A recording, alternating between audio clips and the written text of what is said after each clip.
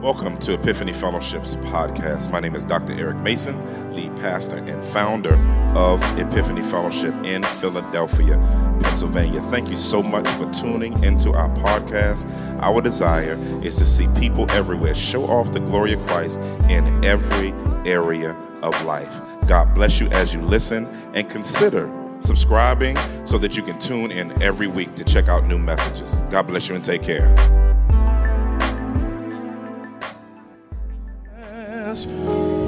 One more again, just with me. Hosanna. Yeah. Hosanna in the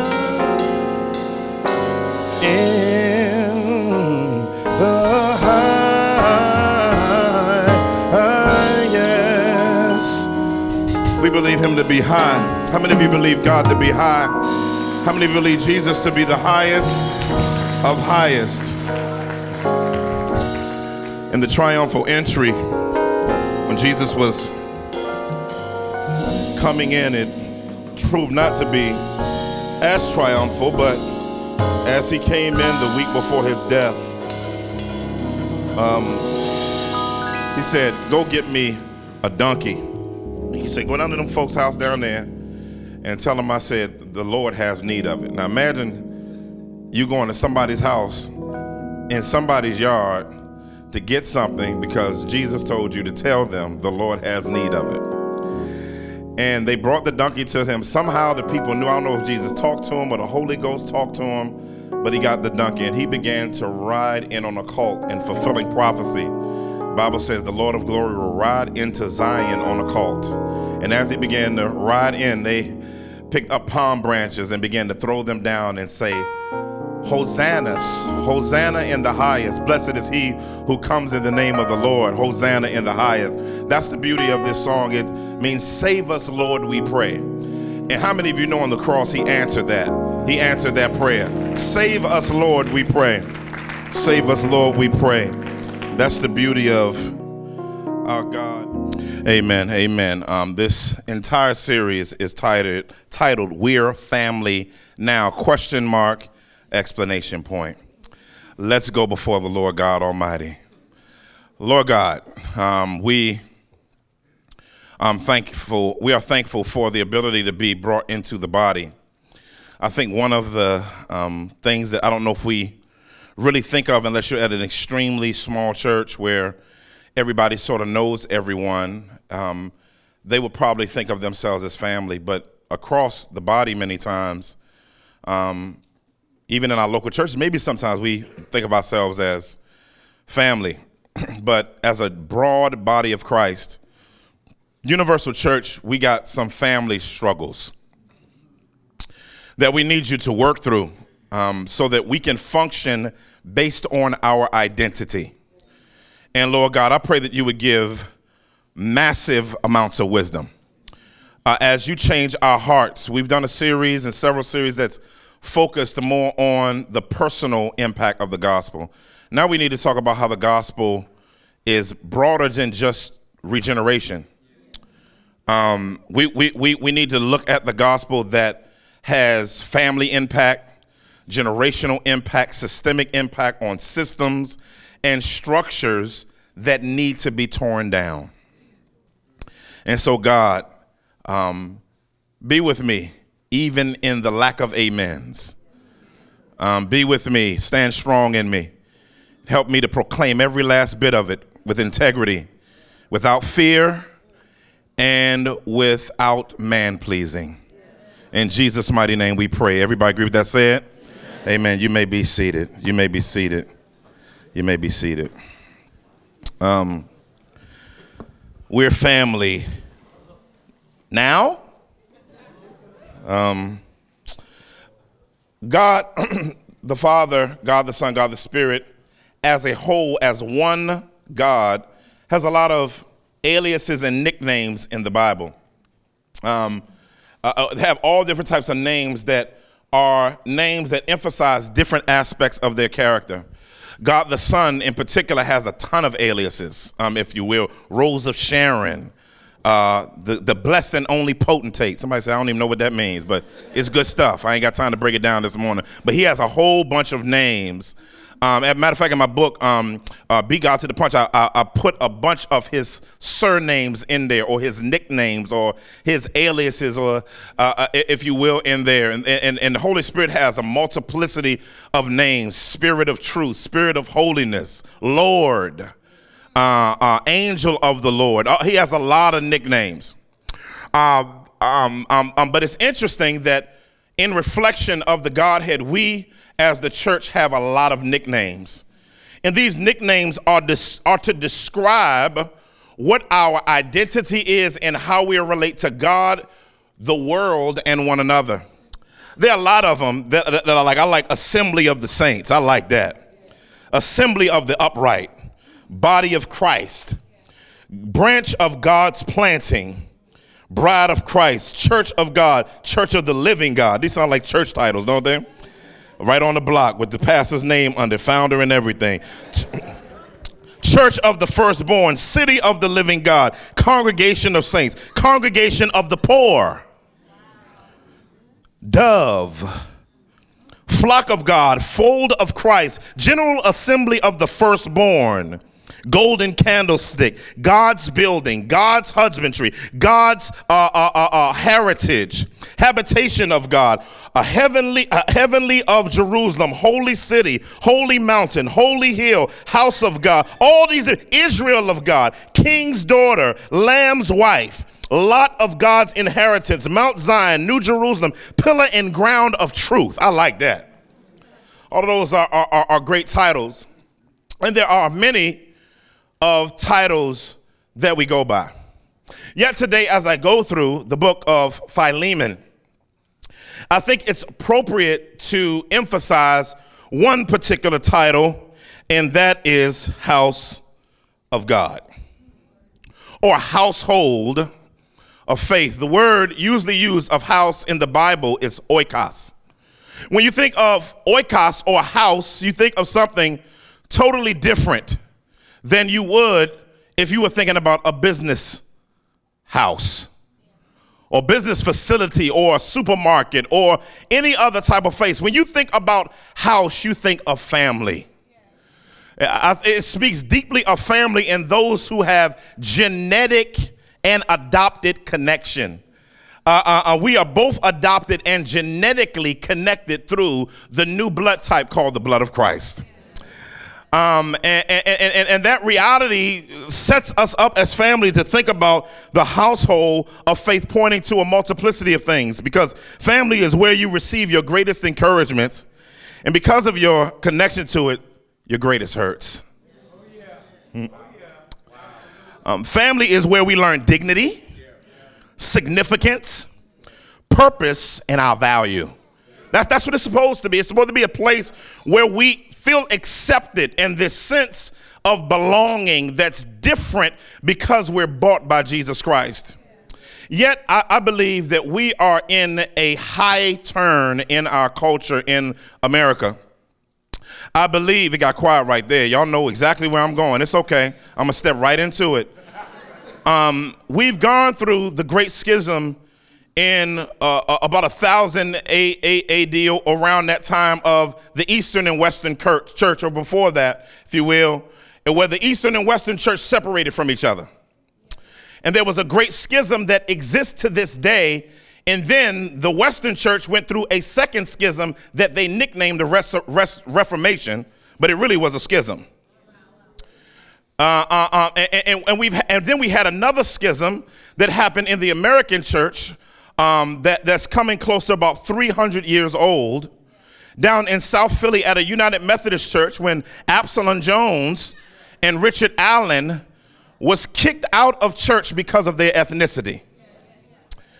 And they started the known first black church denomination. And it's funny when people say there's no such thing as the black church. And that's tough when it comes from somebody whose ancestors helped create it.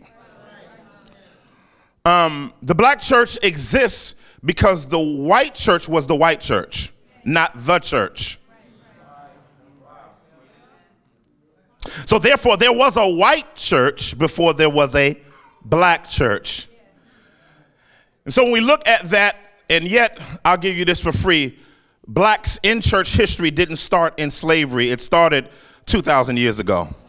That's for free.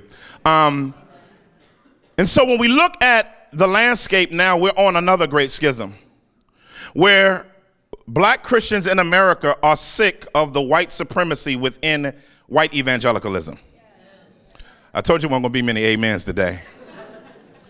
We believe theologically in the theological tenets of evangelicalism. However, because of evangelicalism's cultural captivity to politics and America and being American, we now cross-ethnically, a lot of us don't ascribe to evangelicalism because it's not a doctrine, it's an ethical ideology.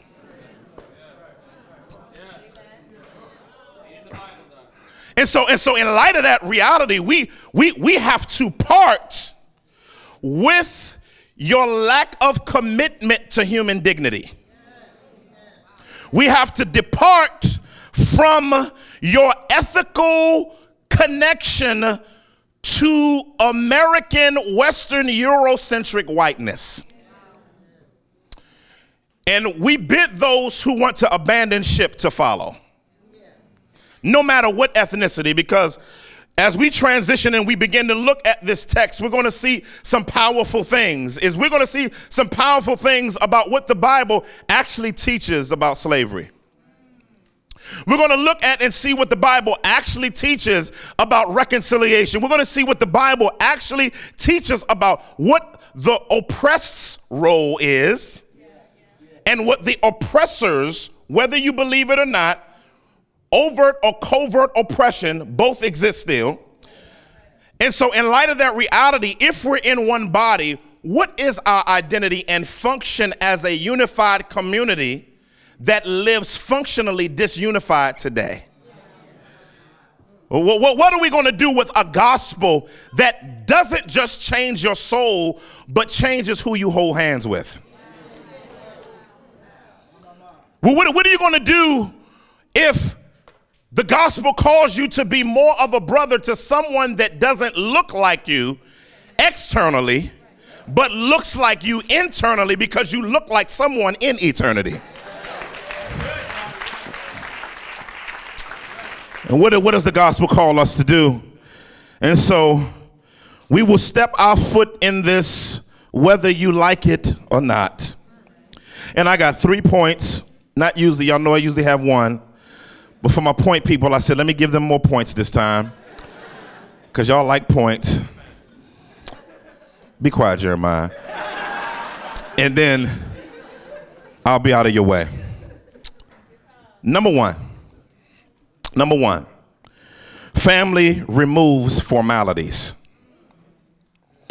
Family removes formalities. Look at the verse. Paul, a prisoner of Christ Jesus. This is interesting because Paul usually in most epistles except for a few emphasize his apostleship. He emphasizes his apostleship usually to emphasize a beatdown that you're about to get verbally.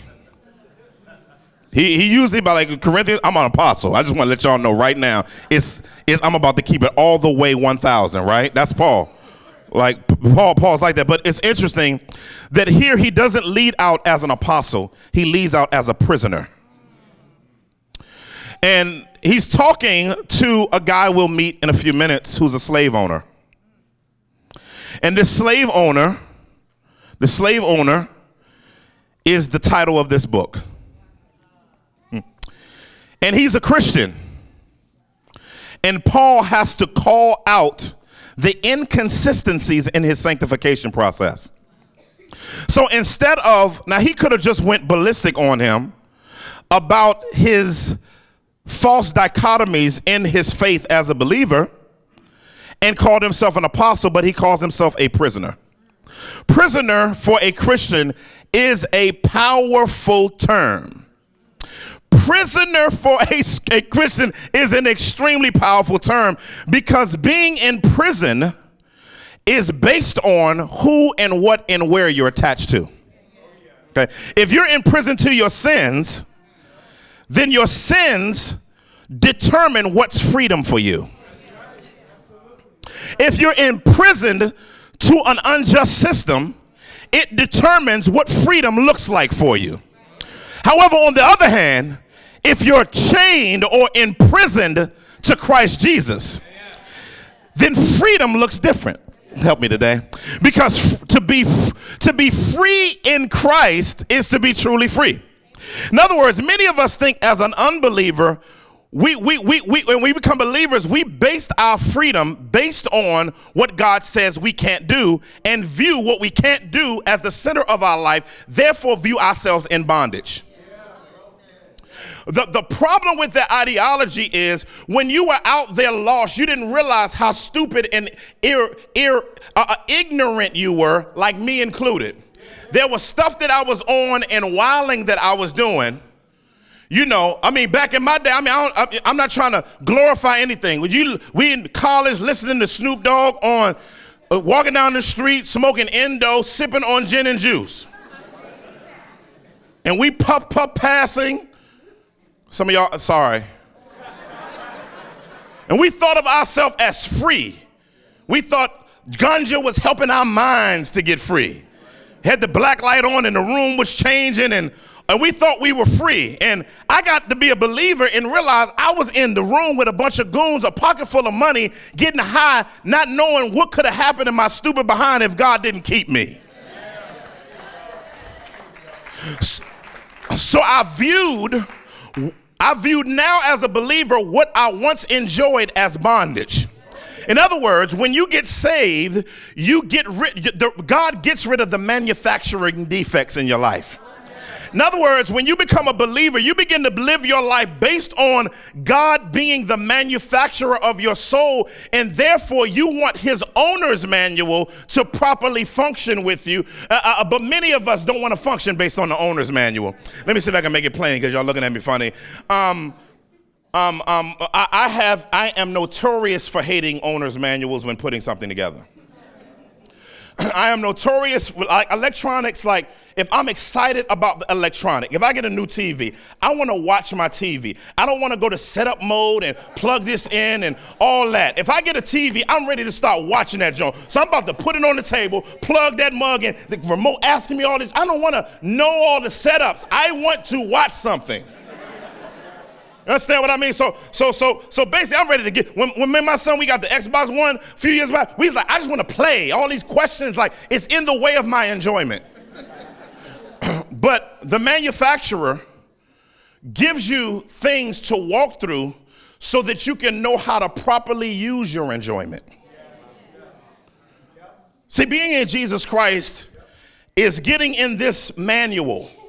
Often the owner's manual, and it helping you to understand that for freedom Christ has set you free. So to be a prisoner of Christ is to be manufacturally free. So Paul says, I got to move. We can stay on that all day. That's a great ideology right there. But it says Paul, a prisoner of Christ Jesus. Listen to all the family language here. Our Timothy, our brother, to Philemon, our dear friend and co-worker. It's interesting here that he doesn't use familial language for Philemon. Aphia, who is believed to be Philemon's wife, he uses a language that calls her sister. He calls her his sister, but he calls Philemon a friend and a co-worker. I think this is very, very, very interesting. Because something that, it wasn't that friend and co-worker is a bad thing. It's just that Paul is giving the seeds to Philemon that there's some ways in his life that he's not functioning as family. And so what he wants to do is he said, I'm affirming good things about you, but there's some family functionality that's missing in your Christian faith in relation to your relationship with other Christians. Oh, that's going to set us up real nice for later. And what's interesting is Philemon's name means affectionate one. And so he's helping him to live up to his name. That affection would be broad. It's one thing to have good theology, family.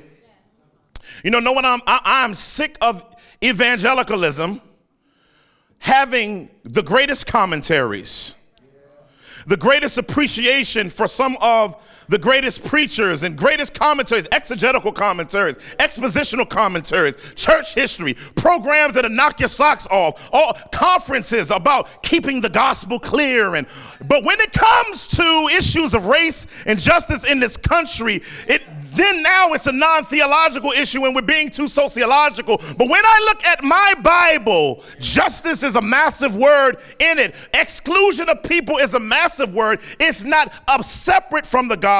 It's diametrically connected to the gospel. It's connected to it. It's connected to it. It's connected to it. And it's a natural outworking of your sanctification. So he calls him affectionate one. In other words, he said, I want you to live out the name that you were given. Second point. Family believes that people can change. Oh, Lord. Oh, to the Lord.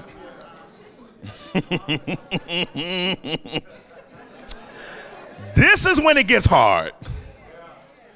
Oh, because you know how we are. Let me not get ahead of myself.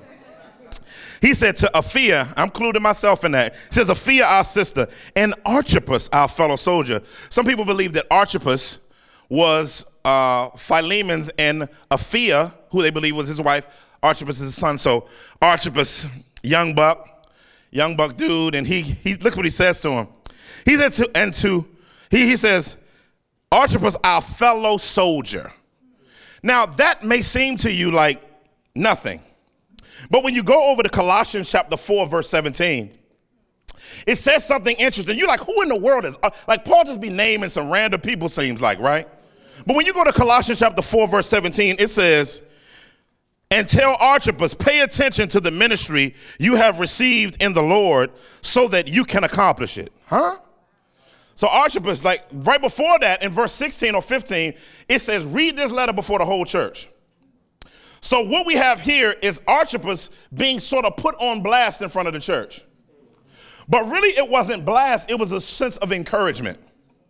Now what I like about this is Archippus probably was a young dude that got called to ministry, and as he was called to ministry, he was trying to imitate everybody else. He's trying to be like everybody else.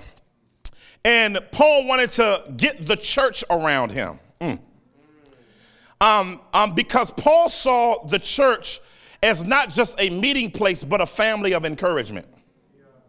Oh, it's real quiet in here now.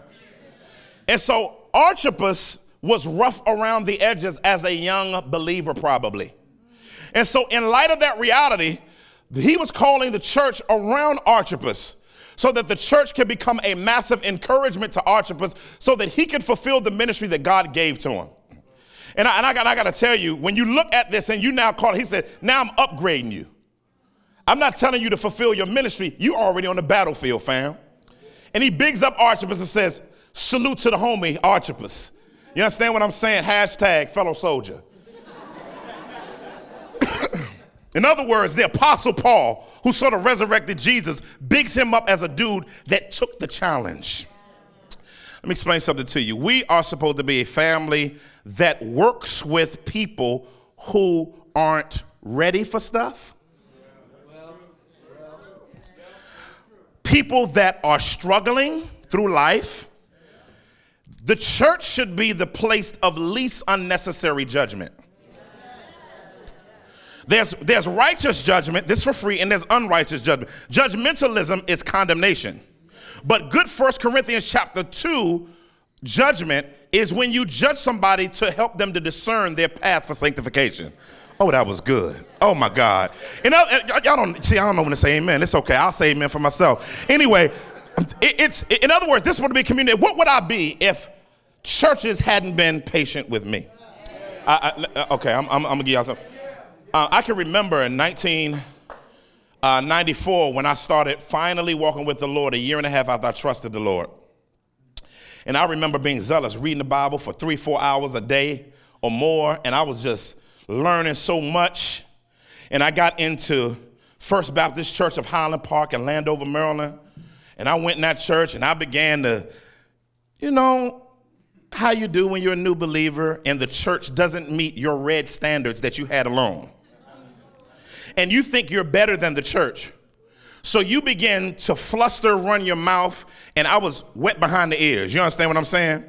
And in that reality, the church was very patient with my impatience with it. Not knowing that my impatience wasn't maturity, it was immaturity. And I can't remember them wrestling me down and throwing me down. All I can remember was patience. I remember when I got my call to ministry during that particular time, and I went to Dallas Seminary, and you exposing a dude just to start walking with the Lord. I'm getting Hebrew, I'm getting my Greek. You understand what I'm saying? I'm learning Aramaic, touching on some Syriac, a little Ugaritic ministry. You know, some of y'all don't know. I'm just saying, I'm a dude from the block, and then you got me all up in here on this, theology, all this theology, historical theology. You understand what I'm saying? Bible, I'm getting it in. So I'm going into South Dallas, pants sagging a little bit because a little bit of the Lord John in me still. You understand? So I'm over in South Dallas, and I'm all in South Dallas, and I'm working with Bloods and Crips, East Dallas locals, and we straighten the projects, park our cars beside the projects, having Bible study. And I'm talking about hypostatic union. And the locals like, homie, we don't know what you're talking about, man. The black dude's like, say fool, you understand what I said, fool? We don't know. They had finger waves. I'm from D.C., we called them Bamas. I didn't know what was going on. Anyway, so we going at it, And I remember being at Oak Cliff Bible Fellowship and being arrogant because of what I was learning. And guess what? Again, the church was patient with me. I remember taking my first pastoral position at Good Hope Missionary Baptist Church in Houston, Texas, one of the oldest black churches in Houston. And I can remember teaching the Wednesday noonday Bible study for the older saints at 26 years old. Average age between 75 and 95. And I can remember, they said, baby, and you're going to have to break that down, baby, Had to break that down. You know what they did for me? They cooked me bread pudding. They cooked me real gumbo, murky gumbo. You can't see nothing, just some hands coming up out of there. That's some good gumbo. When my wife was sick, they took care of us. We were far away from home, and they invited us in their home for Thanksgiving. And over that time, the church was patient with me. And I gotta tell you, there are times when I don't want to be patient with my national white siblings. In our church, we've probably gone through what I would call ignorant emails from whites, and we got the wokest whites, I think, on the planet at Epiphany. Y'all woke in the mud. Y'all woke into some of the black folk. I'd be like, God dang it. Like, wow, help me, Lord. I'll be like, calm down, you worse than us now. Come on now, you boy. Woo! You understand? You going in. But nationally, I am sick of ignorant comments. Help me today, God. I'm sick of ignorant comments like just preach the gospel. But when you talk about abortion, nobody says just preach the gospel. You deal with abortion as a gospel issue.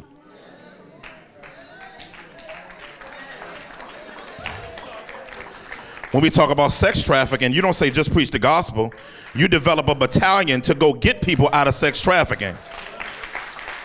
But when we bring up the trauma of 400 years, it'll be 400 years in 2 years, of the transatlantic slave trade, black codes, Jim Crow, school to prison pipeline,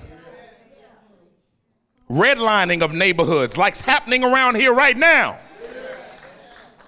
Right now, if you grew up in this neighborhood, you can't even buy a house in this neighborhood. And if you could buy the house in this neighborhood, to fix it up would cost 3 times as much as the house, which is a major justice issue. Houses being held for people who don't live in this neighborhood to develop transitional housing for people who aren't from this neighborhood, who can financially benefit on this neighborhood while pushing other people out of the neighborhood.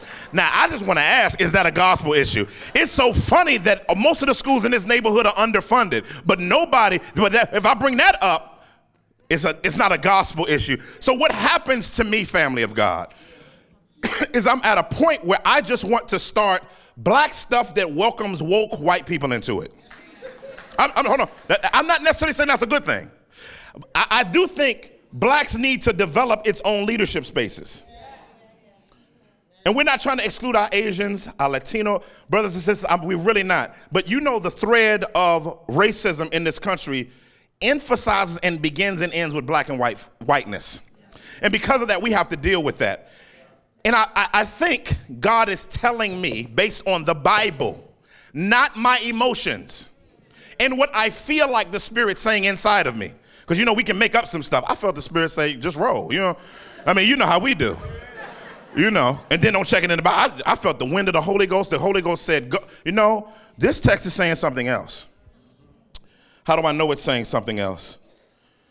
It's powerful what this text is saying, because as you begin to say, he says, and to the church that meets in his house. Wow. So the church met in a slave master's house. You gotta understand, the church meeting in your house back then meant you were a baller. Total baller. See our sanctuary, see how this looks? Imagine the balcony going all the way around and all the way around right there. They had a middle courtyard that was open.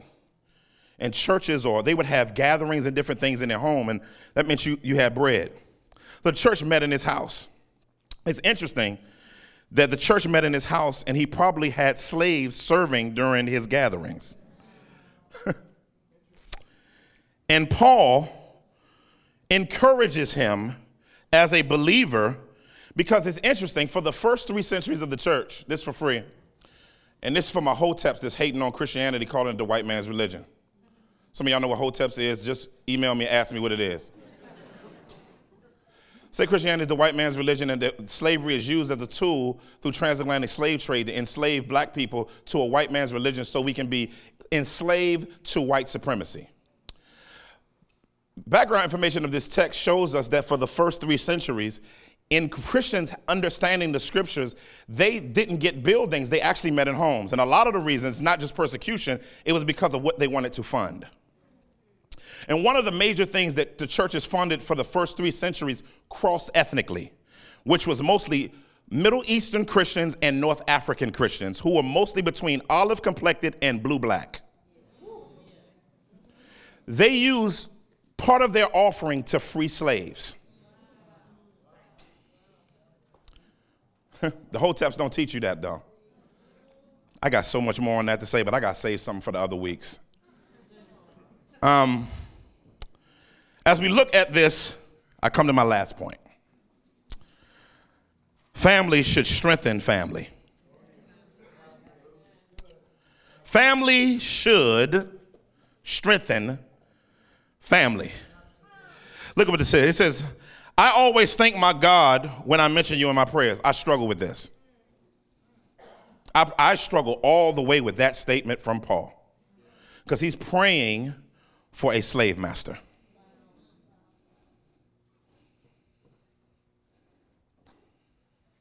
How can an apostle of Jesus Christ, who saw the resurrection of Jesus Christ and in the book of Acts was mistaken of being an Egyptian, which lets you know that Paul wasn't white, how could he, knowing the Egyptian caste system, the Damascus caste system, the Roman caste system, say to a believer who is a slave master, I'm praying for you?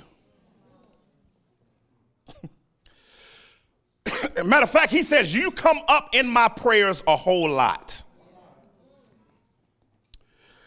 You know what this tells me, black people in particular? As much as I want to give up, I give up on evangelicalism. I give up on that. I don't give up on Jesus and the church. Now, the question is, what does this say about our valid hurt and betrayal of American Christianity?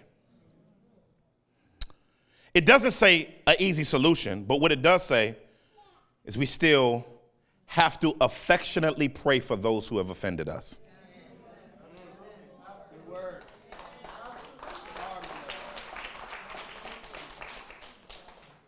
That's mind-boggling. But that doesn't mean that we don't deal with needs for restitution. A to the doggone man. Forgiveness doesn't mean, the words of my friend Leon Crump, forgiveness does not mean a lack of commitment to making issues right. I'm going to land it. I got a lot to say here. Verse 5. Because I hear of your love for all the saints. He's putting it on thick on them. He said, you love everybody, don't you? Later, he's going to talk about a guy named Onesimus that we'll see in a minute. And he's going to want to know whether or not his love includes his slaves. Does your love include your slaves, Philemon? And if it does, what does that practically look like? You live in privilege, Philemon. You're in a privileged position.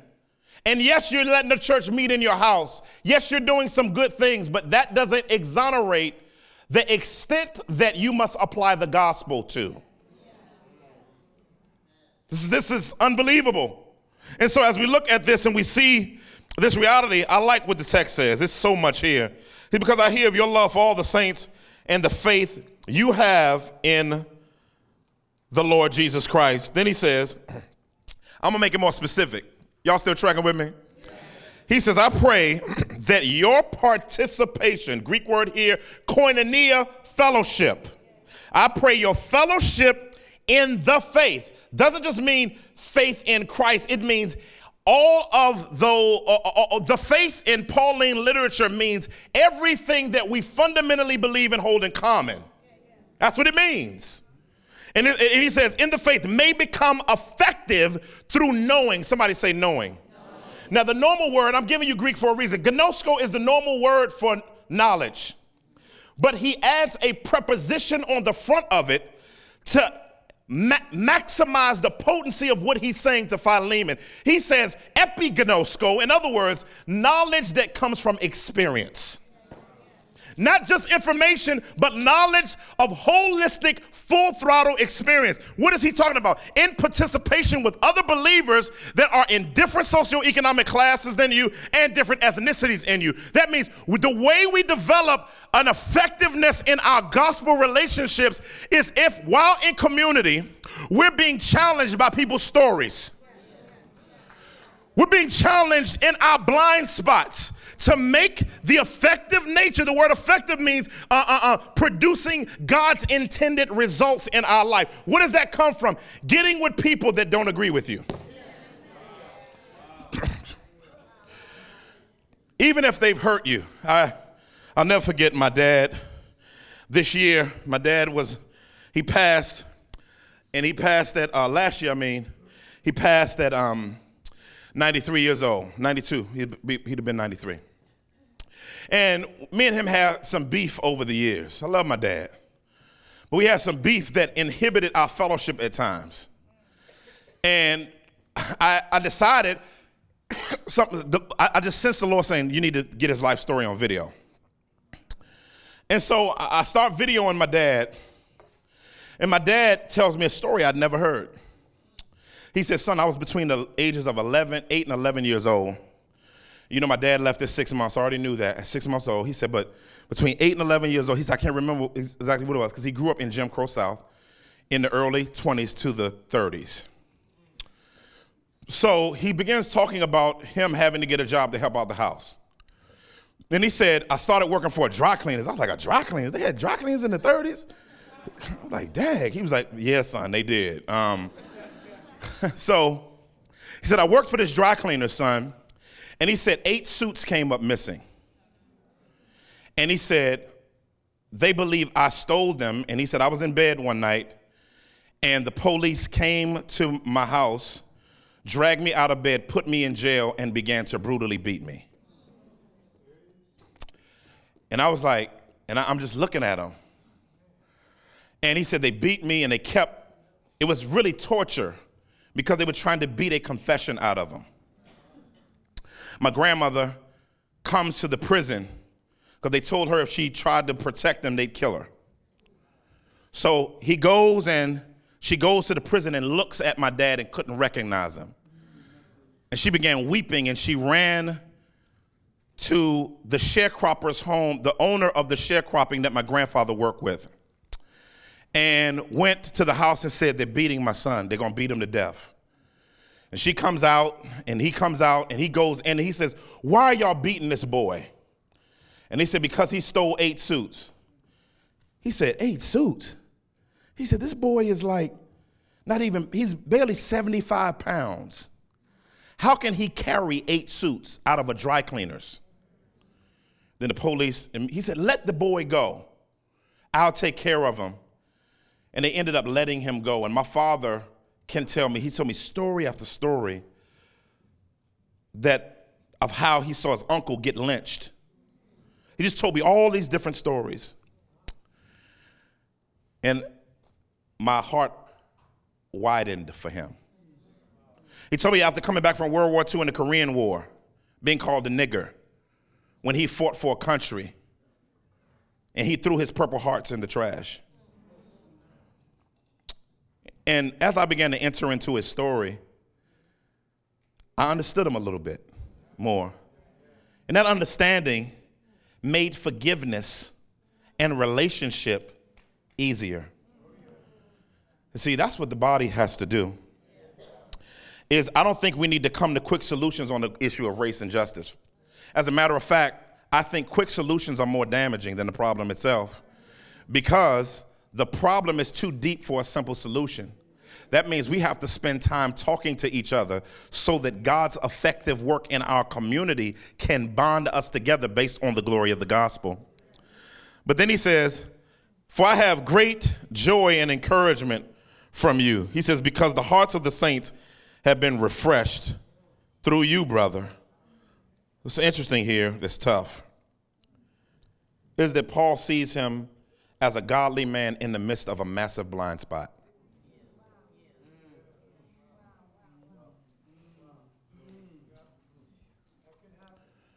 It's very tough, and so we're splintered as the church. And I'm opening this series, and somebody say, I'm sick of talking about these issues. Well, this is the wrong church to be at. It's just the wrong one. But we're a family. As broken as we are, and separate and splintered and filled with schisms, you are my siblings. Closing. Great movie. Soul Food, the movie. Great movie. I don't care what you say. It's a great movie, and every Christian needs to watch it. Amen. It's not Tyler Perry's Chitless Circus. Dang, why did I shouldn't have said that. My bad. Yeah, so Soul Food.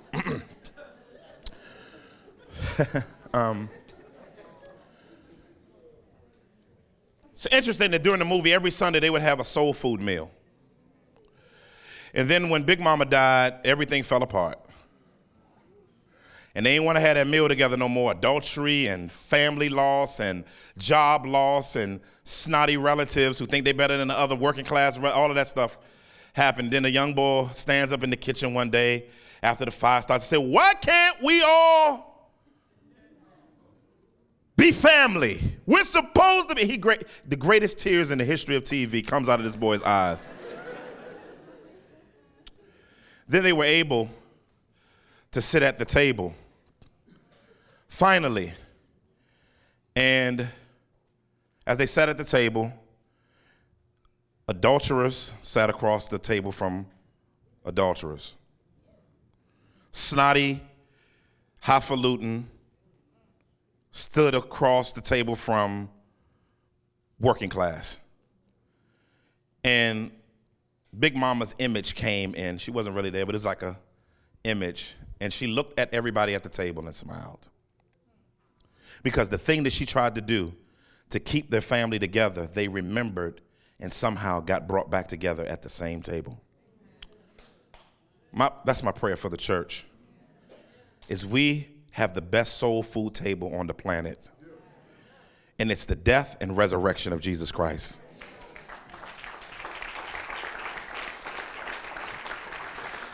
He says, unless you eat my body and drink my blood, you have no part in me. If you're a believer in Jesus Christ, you have eaten and drank him. Now we need to sit at the table together. Father, we thank you for the renewing power of the gospel. Lord God, our souls are in desperate need for your gospel work. And I just pray in the name of Jesus that you would strengthen us and help us to become the body you want us to become. In Jesus' name, amen. Let our men come. Thank you for tuning in to today's message. I hope that it was a blessing to you and it was aiding in your life to help you to show off the glory of Christ in every area of life.